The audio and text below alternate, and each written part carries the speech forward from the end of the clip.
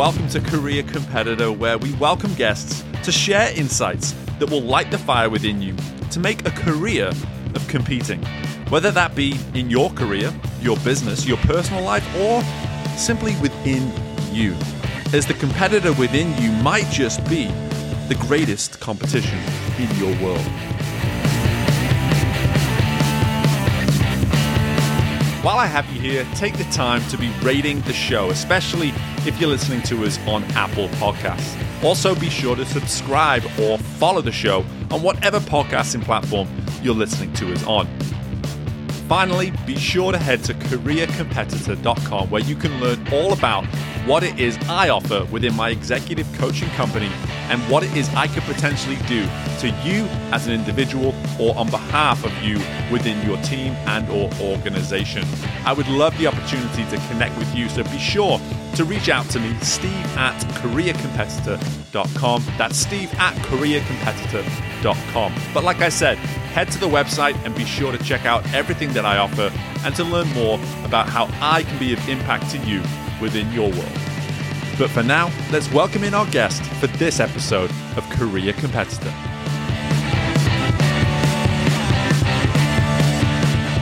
Okay, our career competitor today is the founder of Boss Better Leadership Academy, the author of 3 books, and the host of the highly acclaimed Boss Better Now podcast. Having led leadership trainings at major universities and within large healthcare systems, our guest is no stranger to bringing the best out of leaders within larger organization dynamics.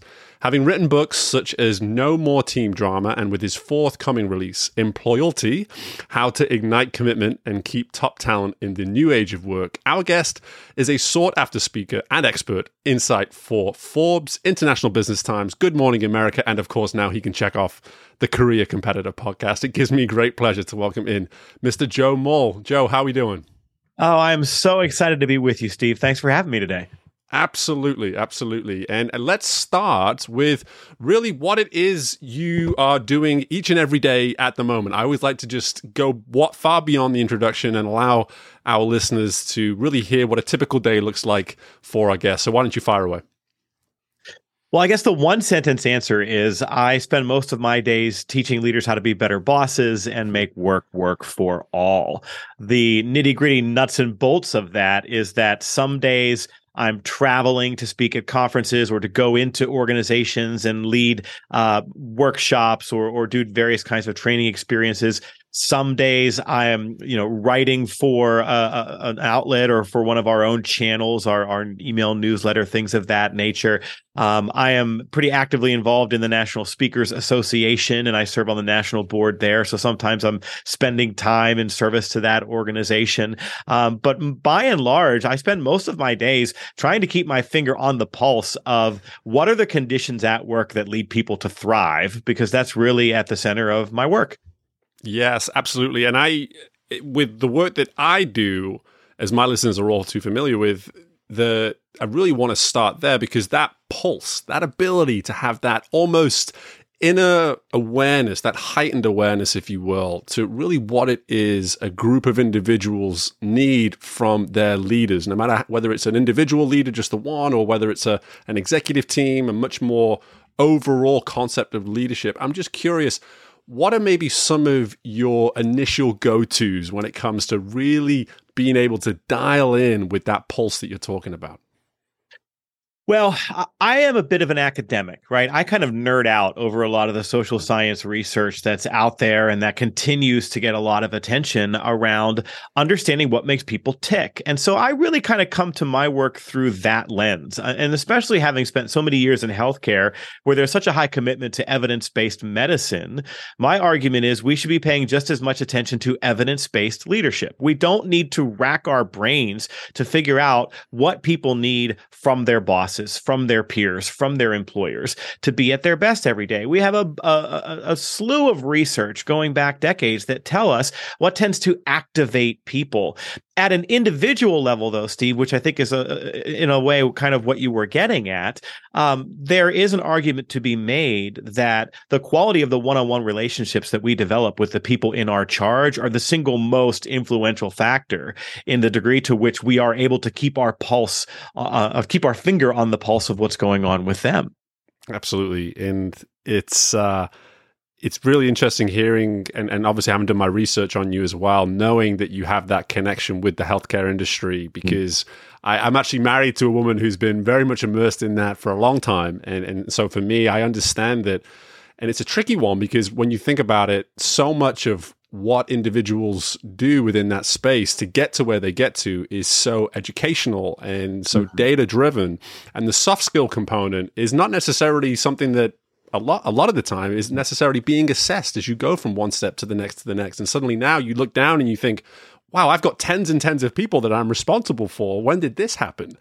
So for me, I'm just curious for you, when you speak from that perspective of coming from that world, what are maybe some of those hiccups, if you will, that people suddenly go, oh, shoot, there's all these soft skills that I wasn't necessarily acknowledging I needed, and this is where I really need to start.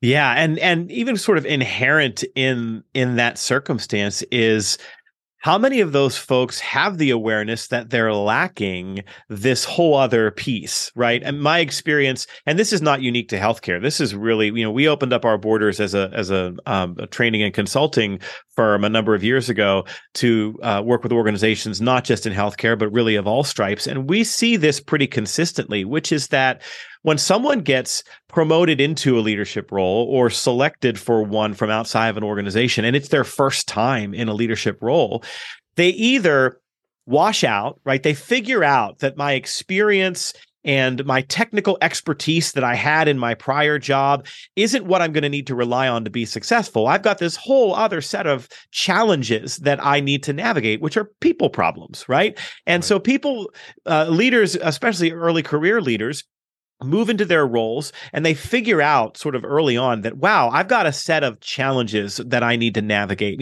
managing conflict on a team. How do I coach this person to a higher level of performance?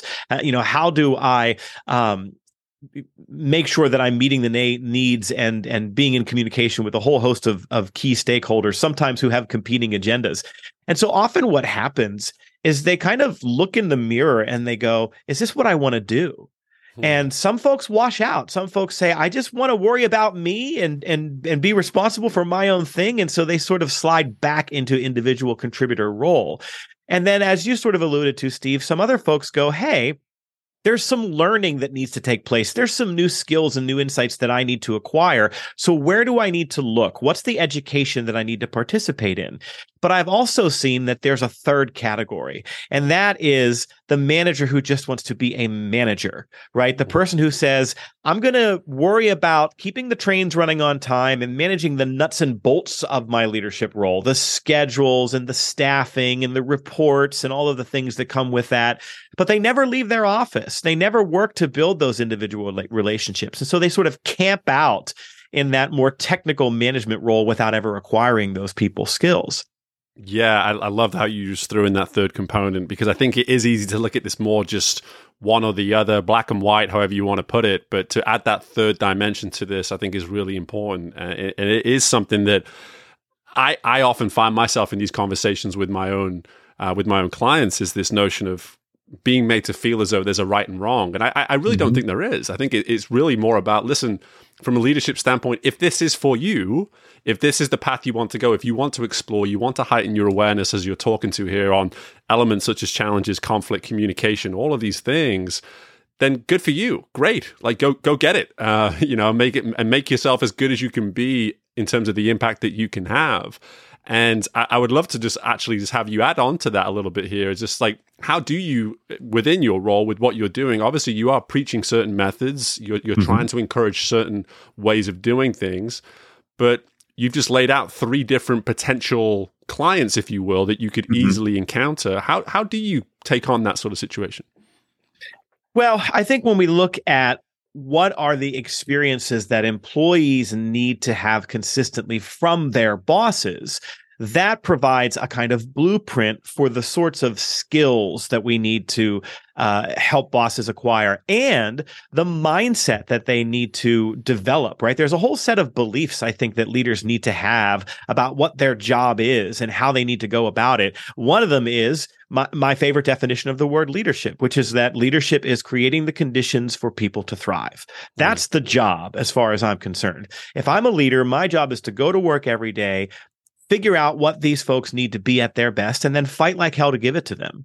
And that's going to require me to invest time in relationships and to develop skills like coaching, develop skills like giving feedback, develop skills like team building and fostering group cohesion.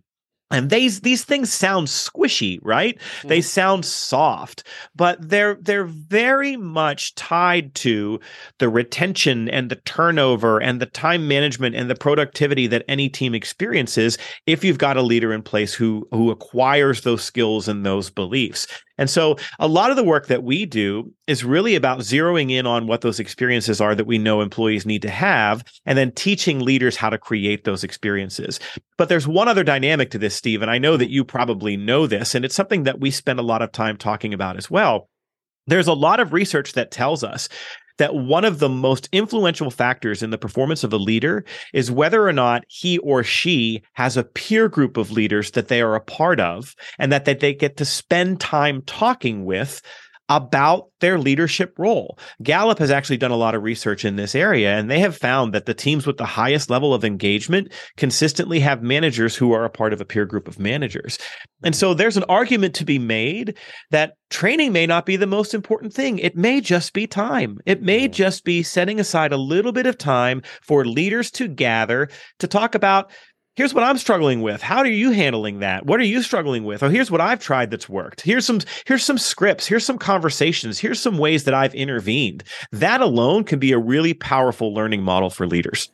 Yeah, and my curiosity is heightened right now. I got lots of thoughts and lots of questions all flying in at the same time. And for me, I almost want to digest everything that you just said there with a pretty plain statement in a way that speaks so true to what you just said there, this notion of soft skills driving almost solid foundations. Soft skills drive solid foundations. When you talk about retention, when you talk about engagement, that is where soft skills really do have the impact. And it does feel like quite a smooth transition here to actually go into this forthcoming book. And by the time we release this, it could easily be out, actually, the more I think about it. So let's just call it your new book.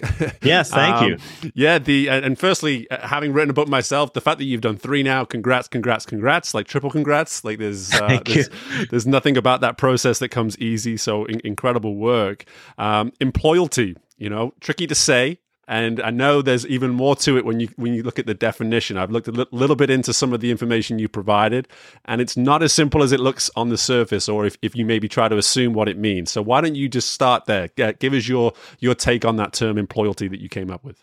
Yeah, we are sort of intentionally playing a little bit of a trick on readers, right? You hear the word employalty. You trick me. Yeah, and you think it probably means employee loyalty, right? Which is really the focus of the book. How do you find and keep devoted employees in this new era of work? And what we've really done, though, is made the argument that employee loyalty isn't what we should be going for, right? We've been trying that for years. The assumption has been that in exchange for a job, we expect our employees to give us loyalty and be devoted and give it all they've got. But that transaction doesn't work. There's a whole host of conditions and experiences that they need in order to join an organization, stay long-term, and give it all they've got.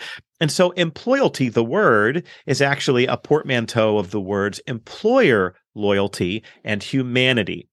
So we analyzed more than 200 research studies and articles on why people quit a job, take a new job, or stay long-term with an organization. And we can say with conviction that there are 3 kinds of employee experiences that employers need to create and deliver consistently to employees to make that happen. And I'm sure we're going to get into what those are in a few minutes. But the overarching theme here is a more humane employee experience. Employalty is the commitment that employers make to a more humane employee experience, because that's what activates commitment at work. Yeah, and I've spent a little bit of time on this myself, and having done some research myself, nowhere near, not even within the same stratosphere of the work that you've been doing, but at the same time, what I love about so much that you're bringing here so far, Joe, is the simplicity of it all. And it's almost sometimes, I think, leaders, we can start like, what's the secret that we're missing here? What's the hidden thing that we're missing here? And so much of what you're saying here is just saying, if you just look at what's right in front of you, it's right there in front of you, and you just respect that and acknowledge that, then there's so much to take from that. There's so much data to be taken from that. There's so many lessons to be learned from that just by looking at what is directly in front of you. I would love for you to go into more detail here on some and those three elements that you were describing. But before I do that, I would actually just like to think more, just inquire a little bit more about why was this book something that you felt you needed to write? Yeah, well, and it goes to what you just said a moment ago about the simplicity. So coming up on almost 2 years ago now, a year and a half, 2 years ago, I was doing a podcast interview much like this. And the host and I had this really rich discussion for 30 minutes about where commitment comes from at work, and got into so many layers and so many of the different things that leaders have to get right. And then at the end of the show, he said, "You know what, Joe, let me get you out of here on this. Let's put a nice bow on this for everybody. In one sentence, wrap it up for us. Where does commitment come from at work?" And I went, boy, I don't think I can give it to you in one sentence, man. As we just talked about, like, there's all the things we've got to get right. And so I realized at that moment that that is a huge problem. You can go into a room full of leaders, and I do this as a keynote speaker and doing it in workshops, and I ask groups, what motivates and inspires employees? And you get back dozens and dozens of answers, and most of them aren't wrong. But boy, no wonder so many folks have difficulty transforming ordinary people into devoted employees when you have to memorize a doctoral dissertation's amount of research about the things that you need to get right. So that podcast interview actually was a big part of what led to this book. I thought the world needs a one-sentence answer to the question, where does commitment come from at work? And so I worked to marry together my 20 years of experience working with leaders with what's happening in the labor market right now. And what we understand are the root causes of people looking to change jobs and try something new. And so I'm going to give you the one sentence answer, because it took me a while, Steve, but once I got it, I was hoping that you would. I was like, okay, surely he's got it now, right? I've got it down. And this is the whole framework for the book. Commitment and retention appear when employees are in their ideal job doing meaningful work for a great boss. It's really a Venn diagram that is a kind of internal scorecard that every employee in every job and every company has, where they walk through the door every day. And if we check a couple of boxes on this internal scorecard, people care and they try and they stay. But if we fail to check these boxes in terms of their experiences, their interest wanes, their commitment decreases, and they eventually go someplace else. Or worse, they mentally check out and they stay. And so we can dive a little deeper into each of those factors, because there are dimensions to them, right? There's some nuance to each of these. It sounds falsely reductive: ideal job, meaningful work, great boss. But I would argue that every piece of research you've ever encountered about why someone quit a job or took a new one comes back to those three factors, as well as every story you've ever heard from someone about why they decided to go try something new. Absolutely. And transition is just the whole world that is transition.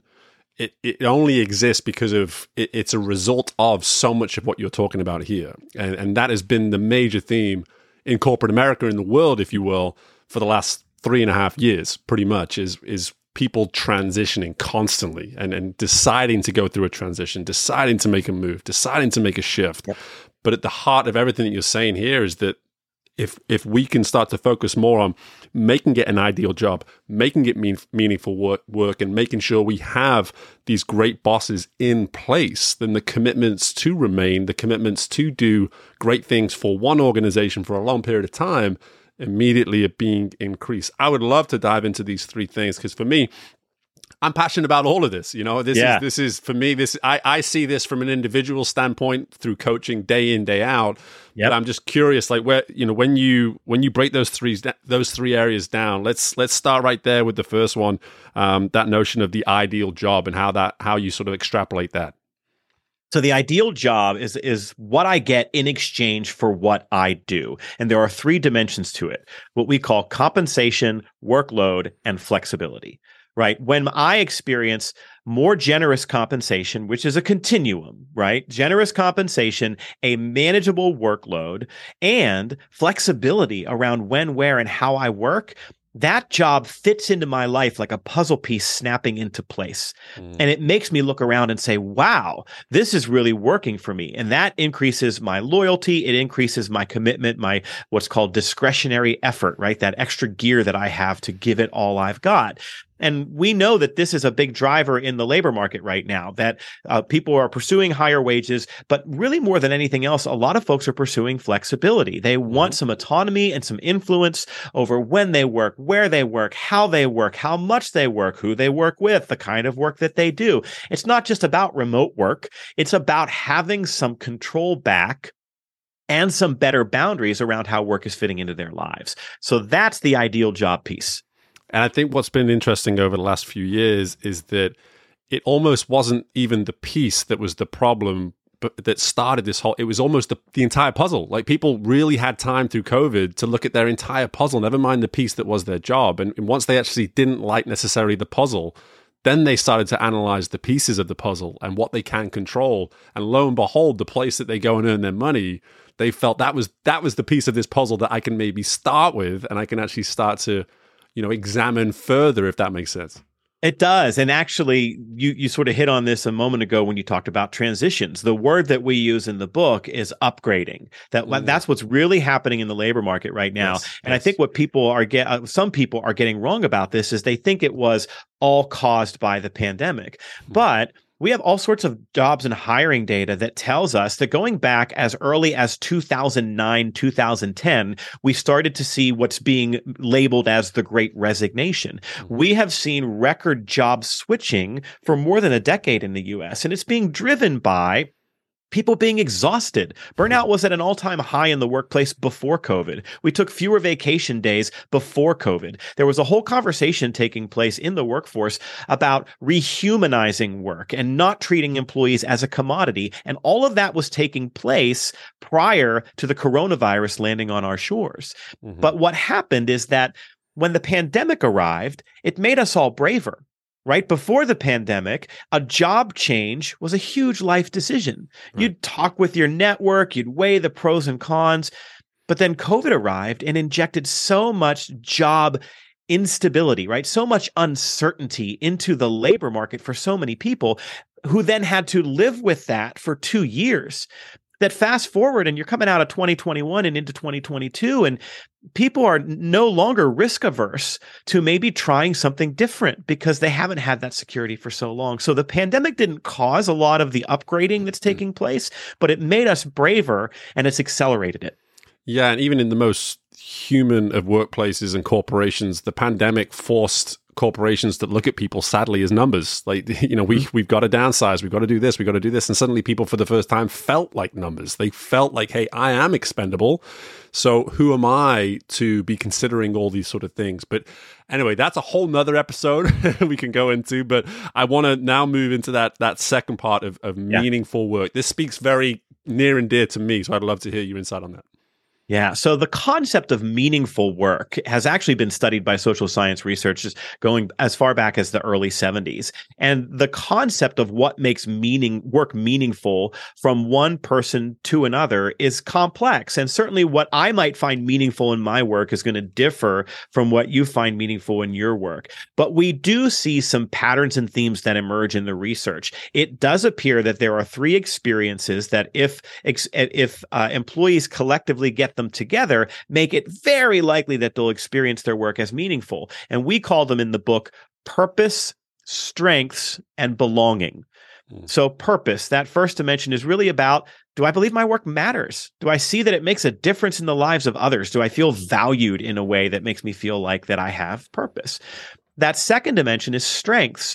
Does my work align with my unique talents and gifts? Do I get to do the things I'm really good at in my job? That has a huge impact on the psychological activation that we bring to our jobs. It's why we're seeing so many organizations who are paying attention to things like job crafting, and they're tweaking roles to fit the unique skills and abilities of the people who are in them.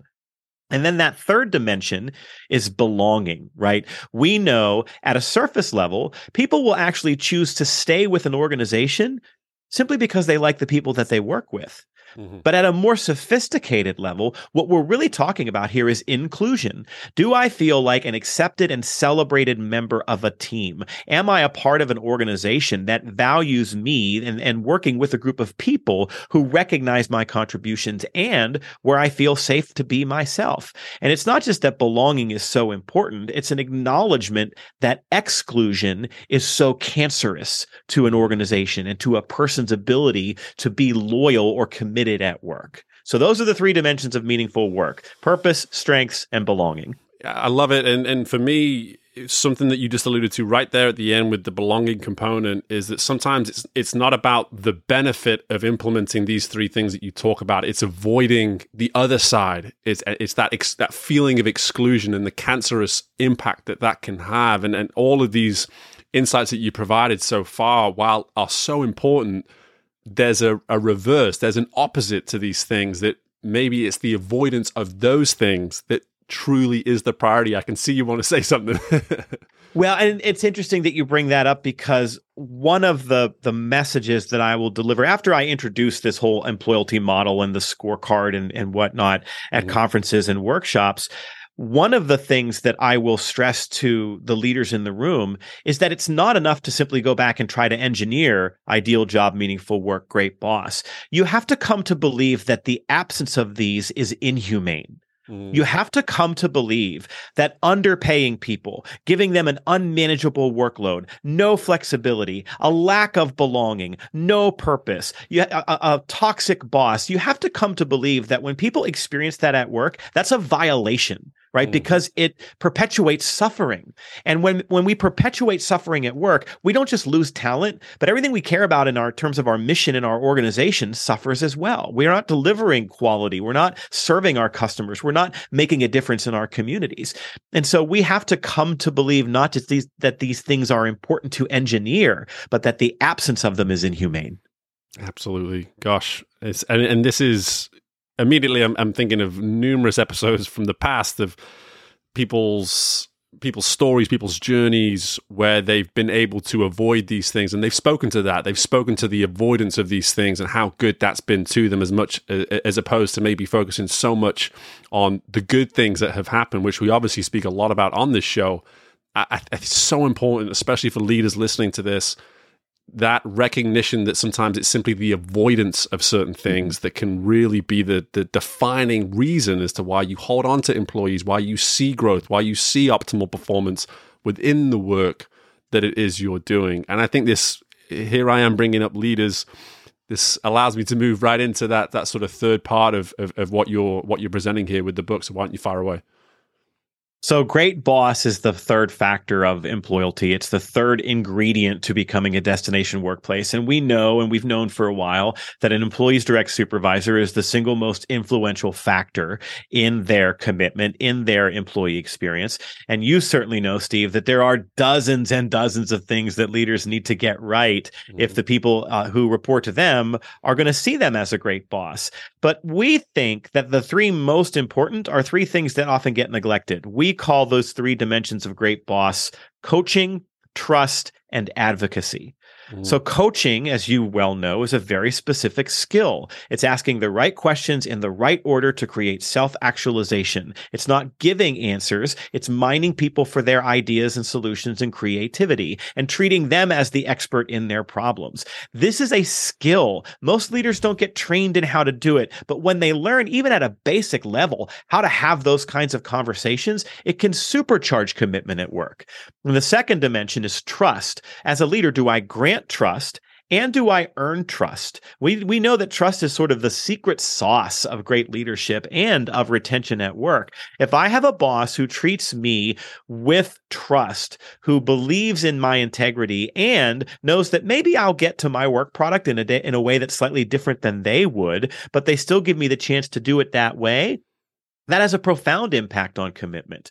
And then that third dynamic is advocacy, which is our catch-all word for acting in the best interest of somebody else, right? That's what an advocate does. And so great bosses care about me outside of work and my life and my family, not just when I'm there. They care not just about the tasks and duties of my job, but they care about my career trajectory, whether or not that includes my current employer. And so they work to advocate on my behalf within the organization and for me as a human being. So those are the three dimensions of great boss: trust, coaching, and advocacy. Yeah, and again, going back to what we were previously speaking about in terms of the avoidance, for me, as you're speaking here, I'm thinking it's that avoidance of being possessive as a leader. Everything that you're talking about here, it shows that you are willing to be forthcoming in how you lead, that you have a willingness to give and understand that through that giving, you may receive Right. in return. But at the same time, that's part of the trust component. It's saying, hey, I'm going to give myself as a coach. I'm going to be an advocate for you. And I'm going to give trust in your direction in doing so. And that other part of the trust, the earning of the trust, my goodness, like it's such a big, big thing that as a leader, there's such an element of responsibility and ownership that comes with that. It's the title alone does not grant trust, and I think that's such an important part of this that I have to assume you're just all too familiar with at this point, right? Absolutely. To the point where we have a whole section of the book, the Great Boss part of the book, that dives into the difference between what's called positional authority and relational authority, right? I get a certain amount of cachet just because of the title next to my name. I have the ability and the power to give you directions, for example, or to hire and fire you. And nothing takes that away until I'm removed from that leadership role. But relational authority is the power and influence that I gain as a result of earning your trust. So if you think about the worst boss you've ever had, Steve, and now imagine that person comes up to you and says, hey, man, listen, I know you're supposed to be off, but I need you to come in and work on Saturday. You know, if you think about our reaction in that moment, we're probably frustrated. We have no interest in doing it. We don't feel like this person respects and care, but we know we're probably going to have to because this person has positional authority and they're telling me I need to do it. Now think about the best boss that you've ever had. And now imagine that he or she comes to you and says, hey, man, I hate to ask because I know it's supposed to be your day off, but I really need you to work on Saturday. Now, what are you thinking and how are you feeling? If you're like most people, if this is a great boss and this person has earned some trust, there's probably an inner monologue taking place around how, man, I really don't want to do this, but I know she wouldn't ask if she didn't need me to. And boy, she's had my back a number of times. And so, yeah, I'm going to do it. The difference is have to versus choose to. And that's where that trust and that relational authority comes from. It's such a far more powerful motivator to get people to act than any other form of trust. Absolutely. Absolutely. Gosh, I mean, there's so much good here.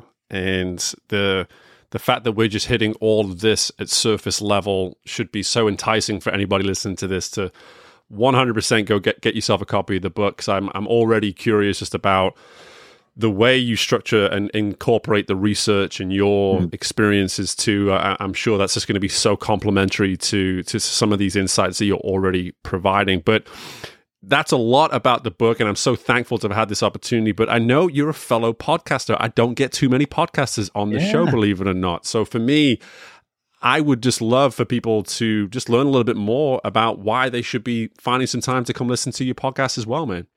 Oh, thank you for that. That's really generous. We launched our podcast, 2.5 years ago now. And it's funny. I had been invited for years and encouraged by people that I'd work with. Hey, man, you should have a podcast. And it just didn't appeal to me in terms of the traditional like guest format. I knew that I would, if I was going to do it, I wanted to do something a little bit different. And one morning I was driving to work and I was listening to our local radio show, and it just kind of hit me like, that would be a fun way to do a podcast, like a morning drive time radio show with bits and segments and recurring ideas. And so we spent a lot of time thinking about what that would look like and who the audience is for it. And we launched it in January of 2021. Mhm. And we called it Boss Better Now. And it's the whole show is focused on giving advice, humor, and encouragement for bosses everywhere. And so we really, my co-host and I, we take a lot of listener questions. We break down a lot of scenarios. We give a lot of scripts for leaders in terms of some of the challenges that they're facing. But we have a lot of fun on the show, and we really just endeavor to be food for the boss's soul. So thank you for giving me a chance to talk about that. No, of course. And for me, just the space that I operate in, it's the more the merrier as far as I'm concerned. I want people to be listening to the most diverse and wide array possible amount of insight and knowledge, and getting every single perspective that they possibly can. So I'm happy to do it, and knowing as well that it's rated by the Society for Human Resource Management as a can't miss show for leaders is really right there, something that people should hear and certainly give it a chance. So yeah, I'm certainly going to be giving it a listen myself. I'm heading to a meeting just after this. I'll check in on it on my way over and give it a listen. But Joe, honestly, the insight here, the ability for people to take this type of information and be able to apply it on such a variety of levels is going to be something that I know is going to stick with a lot of our listeners for some time. But I'm just curious now, in closing, one thing I do like to ask from time to time, you're a guy that's so driven to serve, so driven to facilitate growth in leaders, in organizations, etc. How do you define when Joe hits his head on the pillow at the end of the day? How do you put it in the win column? What does it mean for you to be able to put a certain day in the win column at this point? Wow, what a thoughtful question. I think it differs. I think if when I speak to an organization, if an organization has decided to invest time and resources to bring me in and give me the privilege of time in front of their audience, my goal and my standard is that when I walk off stage, the person that hired me is running up to me and waving their cell phone and saying, "Oh my gosh, you would not believe the number of texts and messages I'm getting saying this is the best program we've ever had."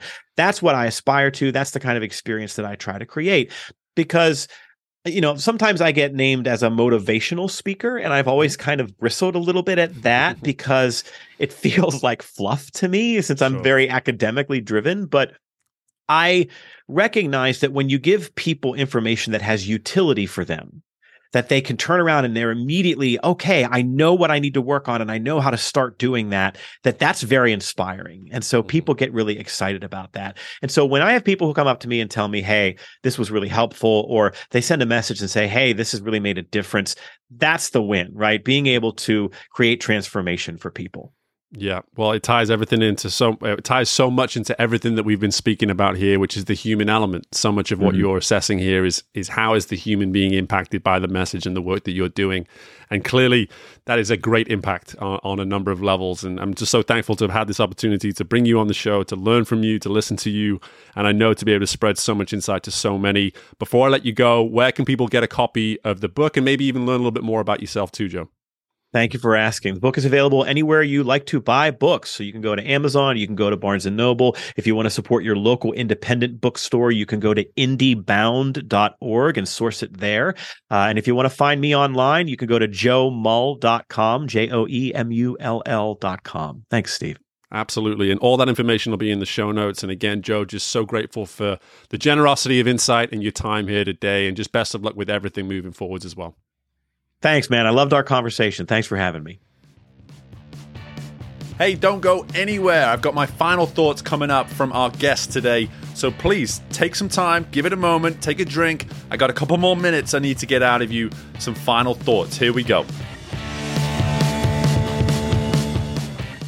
My thanks again to Joe for joining us on the show today. And I want to leave you with some insight, some food for thought, if you will, as you leave. And I really want to make it about that word that really launched Joe's work into the writing of the book Employalty, which is that of commitment. And thinking of it from what was an undertone throughout our conversation, the human element of commitment, in that as people, commitment is something that can be at times ever present, so full-flowing in everything that we do, and sometimes for whatever reason, we can feel quite short of it. And for Joe to break it down when it comes to the work that we do in terms of ensuring that we're doing the ideal job, meaningful work with a great boss, that is something that we can all start to incorporate and look inward and think about how will that same perspective about ourselves encourage us to remain more committed to whatever it is that we do. And this may not even be geared towards your career. This could be just in your relationships. This can be in the way you approach your health, whatever it might be. It's something that you can look at and say, how is what Joe is providing here from a commitment standpoint helpful and impactful for me in terms of how I show up and just simply be more committed to those things that are important to me. When we think about the ideal job, I think about what is the ideal circumstances for you to be operating each and every day. When we talk about meaningful work, I think more about what is it that you're doing each and every day where you can assess and be aware of the fact that you are really contributing to your fullest ability, that you're excited, that you're having enjoyment in what it is you're doing. And then when we talk about being a great boss, sure, we can look at that from an external component, but why not be the greatest boss that you can possibly be to yourself? Why not look at some of these elements of coaching, of trust, of advocacy, and consider how you can maybe utilize others within your world to coach you? How can you build a greater trust maybe with yourself? And in addition to that, how can you be an advocate for what you do as well? So while so much of what Joe is presenting here is obviously geared towards the employee, to the employer, to the workspace as a whole, I want to make this about you and how you can maybe challenge yourself to become more committed to whatever it is that you are trying to pursue simply by just finding greater situations, more ideal situations, more meaningful work, and to really become your own boss in terms of the level of accountability you take when it comes to the coaching of yourself, the trust you have in yourself, and the advocacy that you have for yourself as well. So just taking a little bit of a different perspective there on Joe's insight, but I think that should really hit home for a lot of people when it comes to how you assess the quality of your commitment. But for now, I really appreciate you taking the time to listen to this, and I'm sure you took so much away. As I alluded to, grab a copy of Employalty. It's going to be something that when you consider the depth of research and insights that Joe was willing to go away and acquire in order to really model all of these insights that he provided with us today, I think that is an investment that's worth making. Just looking into the book and considering how this can impact you in your journey and maybe you in your role as a leader as well. But in the meantime, guys, listen, everything that we're providing on this platform right now, the substance, the quality of the impact and the insight is just always so consistently high. There's so much insight and so much food for thought to take away from the show at the moment. My guests have been phenomenal throughout 2023 so far, and there is no sign of why that is going to be changing anytime soon. So continue to come back, subscribe to the show, share an episode like this with your friends who you think it could be of service to, and in the meantime, best of luck with anything and everything that you've got going on within your world, and I look forward to doing this all again with you very soon. Bye for now.